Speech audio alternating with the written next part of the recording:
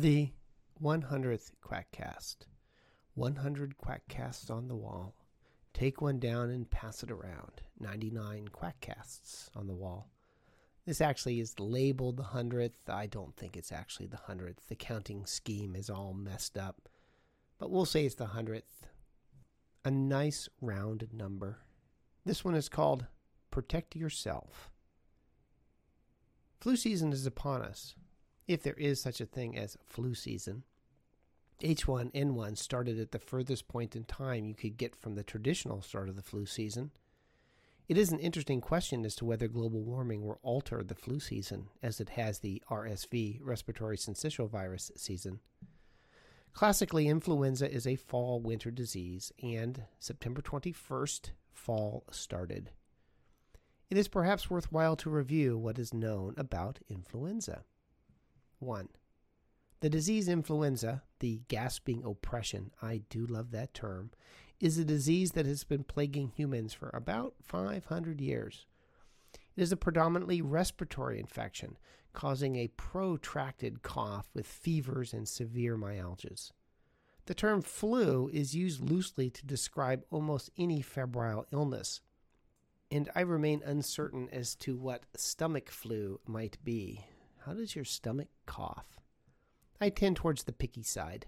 Flu is due to the influenza virus. There are many viri. If the plural of Elvis is Elvi, then the plural of virus should be viri, that can cause a flu-like illness. But only influenza virus causes flu. 2. The flu is caused by a virus, the influenza virus. And there is influenza A and B and C. There are them what deny germs as a cause of disease, but I will freely admit that as an infectious disease doctor, I have a vested interest in the idea that germs cause disease. After all, my job is simple. Me find bug, me kill bug, me go home. 3. Not every flu-like illness is due to the influenza virus. In a given season, and it varies from season to season, the influenza virus may account for around 10 to 15% of flu-like illness in the community, although during epidemics, influenza can account for 60% or more of flu-like illnesses. 4. Influenza kills. It kills directly. It kills by secondary infections. It kills by worsening underlying diseases like heart failure. It kills long-term by increasing vascular events such as heart attacks and stroke. Influenza kills the young, the old, the obese, and the pregnant. Deaths from influenza also depend on the virulence of the circulating strains. Some strains, such as H5N1, the bird flu, or H3N2, are more likely to kill. 60% of those who get acute H5N1 may die of the disease. And strains like H1N1, which was of moderate virulence, causes less deaths. Influenza deaths, both direct and indirect, are difficult to measure and are at best an estimate. As an example, somewhere between 151,000 and 575,000 people died worldwide from H1N1 in its first year. The mean was about 250,000. That's a lot of people. 5. When exposed to influenza, either as an infection or as a vaccine, the body responds in part by making antibody. Roughly, the better the antibody response to the influenza antigens, the better the protection to that strain of influenza. I say roughly because not only does it depend upon the amount of antibody you make to the antigen, but what part of the antigenic structure the body responds to. Antibody to some antigenic sites offer better protection to influenza than others. If you are lucky enough to respond to some highly conserved areas on the virus, you could conceivably become immune to all strains of influenza. And they're working on a universal flu vaccine. That would be hog heaven. 6. The influenza virus offers moderate protection against influenza. Unfortunately, the antigens of the virus change from year to year, antigenic drift, and decade to decade, antigenic shift, while the vaccine strains are fixed prior to a given season and may not optimally match the circulating strains or, worst case scenario, miss them entirely. If there is a good match between the vaccine and the circulating strains in a healthy population, the protection from the vaccine can be high. For H1N1, it was 87%. 7. Unfortunately, those who most need to be protected from the influenza virus are those most likely not to respond to the vaccine: the obese, the pregnant, the elderly, and those with chronic medical conditions. 8. The benefit of the vaccine extends beyond prevention of flu. Of course, if you don't get influenza, you can't spread it to others. If you do not get influenza, then of course you can't die of its complications, like pneumonia or heart attack. Influenza vaccine could potentially reduce the occurrence of sudden death, acute myocardial infarction, and stroke by 50% in some estimates. Babies born to vaccinated mothers have fewer cases of influenza, and vaccinated mothers are less likely to have stillborn or small babies. Not getting influenza or being vaccinated against flu has many short-term and long-term benefits. 9. Influenza spread can be decreased by mechanical and environmental interventions, such as hand washing and masks, although these interventions have variable efficacy depending on the population studied. They are not as effective as not getting the virus. 10. Healthcare workers are particularly problematic. For a variety of reasons, they are likely to come to work ill. Influenza can potentially be infectious before people are symptomatic, and spread occurs in the hospital, leading to true stories such as this. Quote, patient story, spreading the flu, 4/2012. As a reminder, we have added patient stories to meetings as a way of bringing the patient into the room, clarifying the context for our quality plan, and emphasizing the complexities and importance of the work we are undertaking. Today's story is about a group of patients, a nurse, and influenza. It starts with patient number 1, a 57-year-old woman admitted through the emergency department of one of our hospitals in mid-March with fever and shortness of breath. She was transferred to an inpatient unit with a mask on, which triggered the staff on the receiving unit to implement droplet precautions.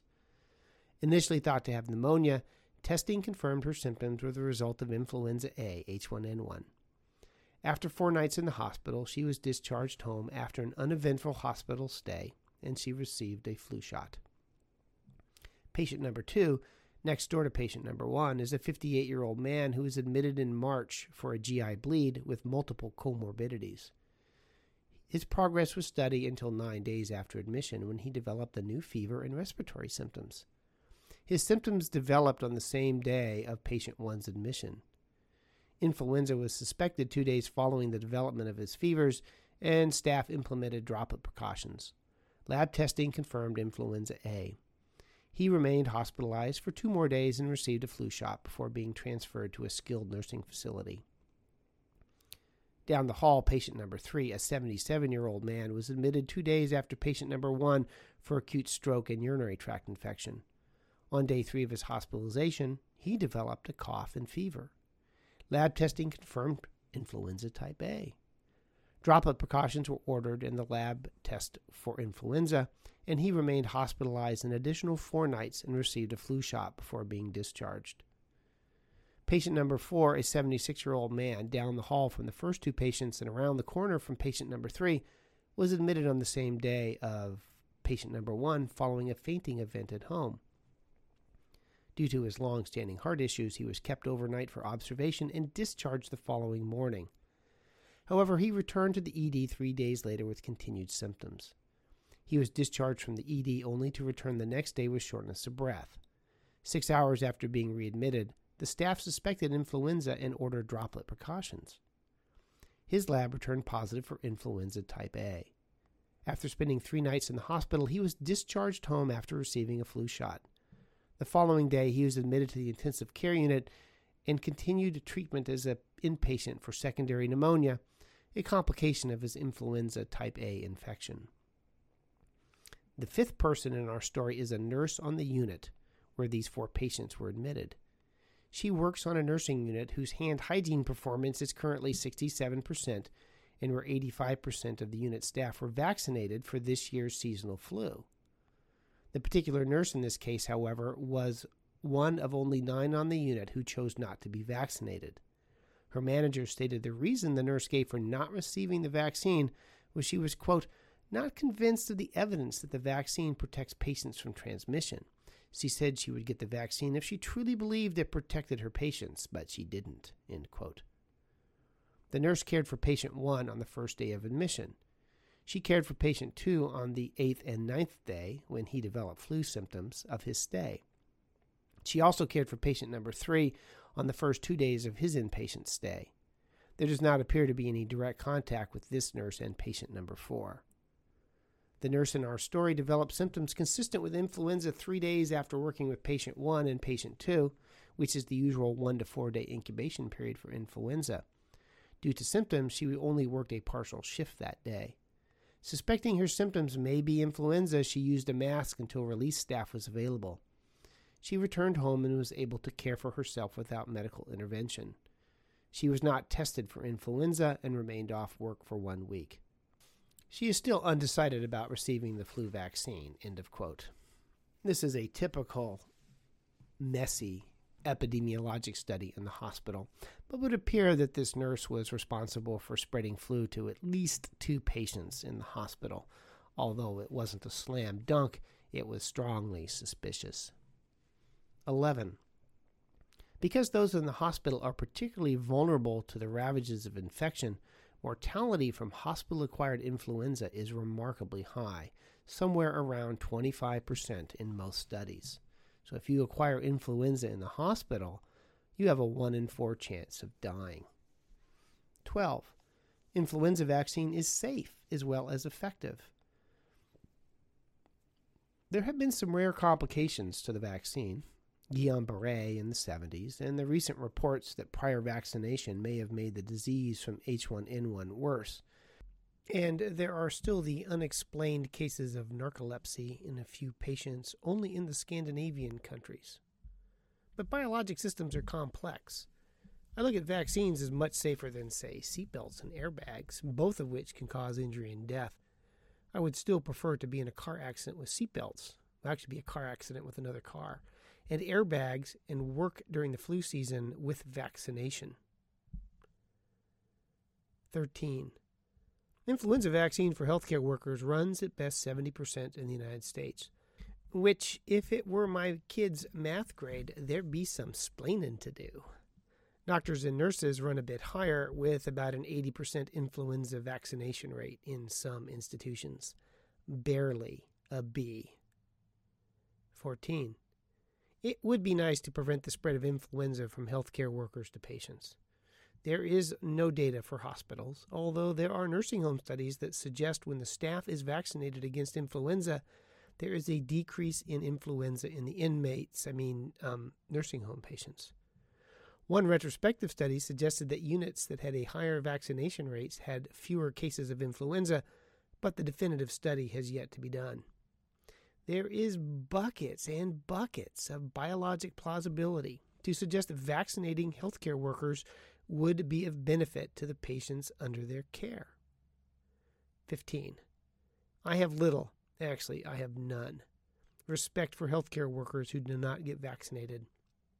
I think we have a professional and moral obligation to place our patients first. I think those who do not get vaccinated, except for a minority with a valid allergy, are dumbasses. Okay, you've probably heard this before, but here is my yearly screed over at Medscape. This essay is, I would like to clarify, directed at healthcare providers, not patients. Healthcare providers have no excuse to avoid the flu vaccine. They have access to the world's medical knowledge and should be able to rise above superstition and ignorance. Yeah, I'm a dumbass, but for different reasons. So I give you, slightly rewritten for 2012, a budget of dumbasses. I wonder, are you one of those dumbasses who do not get the flu shot each year?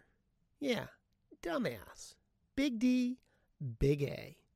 You may be allergic to the vaccine, Most are not when tested. You may have had Guillain-Barré. Most can be vaccinated safely, but in those cases, I will cut you some slack. But if you don't have any of those conditions and you work in healthcare and you don't get a vaccine for one of the following reasons, you are a dumbass. 1. The vaccine gives me the flu. Dumbass. It's a killed vaccine. It can't give you influenza. It is impossible to get influenza from the killed influenza vaccine. 2. I never get the flu, so I don't need the vaccine. Irresponsible dumbass. I have never had a head-on collision, but I wear my seatbelt, and you probably don't wear a condom either. So far, you have been lucky, and you are a potential winner of the Darwin Award, although since you probably don't use a condom, you are still, unfortunately, in the gene pool. 3. Only old people get the flu. Selfish dumbass. Influenza can infect anybody, and the groups who are more likely to die from influenza every year, the young, the obese, the pregnant, the elderly. Often those most at risk for dying from influenza are the least able, due to age or underlying diseases, to respond to the vaccine. You can help prevent your old, sickly grandmother or your newborn daughter from getting influenza by getting the vaccine, so you don't get the flu and pass it on to them. Duh. Flu, by the way, is highly contagious, with 20 to 50% of contacts with an index case getting influenza. However, as I think about it, Granny may be sitting on a fortune that will come to you with her death, and killing her off with influenza is a great way to get her out of the way and never be caught. That would make a good episode of CSI. 4. I can prevent influenza or treat it by taking echinacea, vitamin C, vitamin D, oscillococcinum, or airborne. Gullible dumbass cubed, then squared. None of those concoctions have any efficacy against influenza whatsoever. And if you think oscillococcinum has any efficacy, I would like you to invest in a perpetual motion machine that I have invented.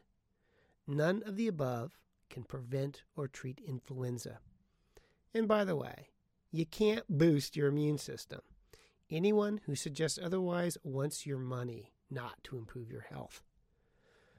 5. Influenza isn't all that bad a disease. Underestimating dumbass. Part of the problem with the term flu is that it is used both as a generic term for damn near any viral illness with a fever, and is also used for the severe viral pneumonia. Medical people are just as inaccurate about using the term as the general public. The influenza virus, directly and indirectly, kills maybe 20,000 people a year, depending on the year and the strain, and it leads to hospitalization of about 200,000 people each year in the United States. Influenza is a nasty viral pneumonia. And what is stomach flu? No such thing. 6. I am not at risk for flu. Denying dumbass. If you breathe, you are at risk for influenza. Here are the groups of people who should not get the flu vaccine, outside of people with severe adverse reactions to the vaccine. Former President Clinton, who evidently doesn't inhale, and Michelle Bachmann. Wait, that's the HPV vaccine. And people who are safe from zombies. If you don't get the vaccine, you don't have to worry about the zombie apocalypse. Zombies eat brains. 7. The vaccine is worse than the disease. Dumbass and a wimp. What a combination. Your mother must be proud. Perhaps you think a sore deltoid for a day is too priced to pay to prevent 2 weeks of high fevers, muscle aches, intractable cough, and then passing it on to someone else who it might kill. 8. I had the vaccine last year, so I don't need it this year. Uneducated dumbass. Each year, new strains of influenza circulate across the world. Last year's vaccine at best provides only partial protection. Every year, you need a new shot. Or in England, you need a new jab. Which is worse, by the way, a shot or a jab? I'd rather have a shot than a jab, but maybe that's just my culture. 9. The vaccine costs too much. Cheap dumbass. The vaccine costs less than a funeral, less than Tamiflu, and a lot less than a week in the hospital. 10. I received the vaccine and I got the flu anyway. Inexact dumbass. The vaccine is not perfect, and you may have indeed had the flu. More likely you had one of the many other viruses, or should it be viri? The plural of Elvis is Elvi, so the plural of virus should be viri. But maybe you got one of the other viri people get each year with flu. Remember, there are dozens of potential causes of respiratory infection circulating, and the vaccine only covers influenza, which accounts between 5 and 15% of flu-like illnesses. And it is the virus that is most likely to kill you and yours. 11. I don't believe in the flu vaccine. Superstitious, pre-modern, magical thinking, dumbass. What is there to believe in? Belief is what you do when there is no data. Probably don't believe in gravity or germ theory either. Everyone, I suppose, has to believe in something, and I believe I will have a beer. 12. I will wait until I have symptoms and stay home. Dangerous dumbass. Despite often coming to work ill, especially second-year residents, about 1 in 5 cases of influenza are subclinical, and hospitalized patients are more susceptible to acquiring influenza from healthcare workers than from the general population. And 27% of nosocomially acquired H1N1 died. That's right, died. And you will never realize that you were the one responsible for killing the patient by passing on the flu. 13. The flu vaccine is not safe and has not been evaluated for safety. Computer illiterate dumbass. There are over 1,342 references on the PubMeds on the safety of the flu vaccine. The vaccine usually causes only short-term mild reactions. Now, all healthcare requires weighing the risks of an intervention against the benefits. For the flu vaccine, all the data suggests huge benefit with negligible risk. As a healthcare worker, it could be argued that we have a moral responsibility to maximize the safety of our patients. 14. The government puts tracking nanobots in the vaccines as well as RFID chips as part of the mark of the beast, and the vaccine doesn't work since it's all part of a big government-sponsored conspiracy to keep Americans ill, fill hospital beds, line the pockets of big pharma, and inject the American sheeple with exotic new infections in an attempt to control population growth and help usher in a new world order. Well, that excuse is at least reasonable. Paranoid dumbass. So get the vaccine and pass this essay on to someone else instead of the flu. The life you may save may well be your own. Or instead, be a dumbass. End of Medscape. 15. And this leads to my final thought. There is a tremendous amount of medical literature pointing to the safety and wide-ranging benefits of the influenza vaccine, as well as the morbidity and mortality that influenza inflicts on humans every year.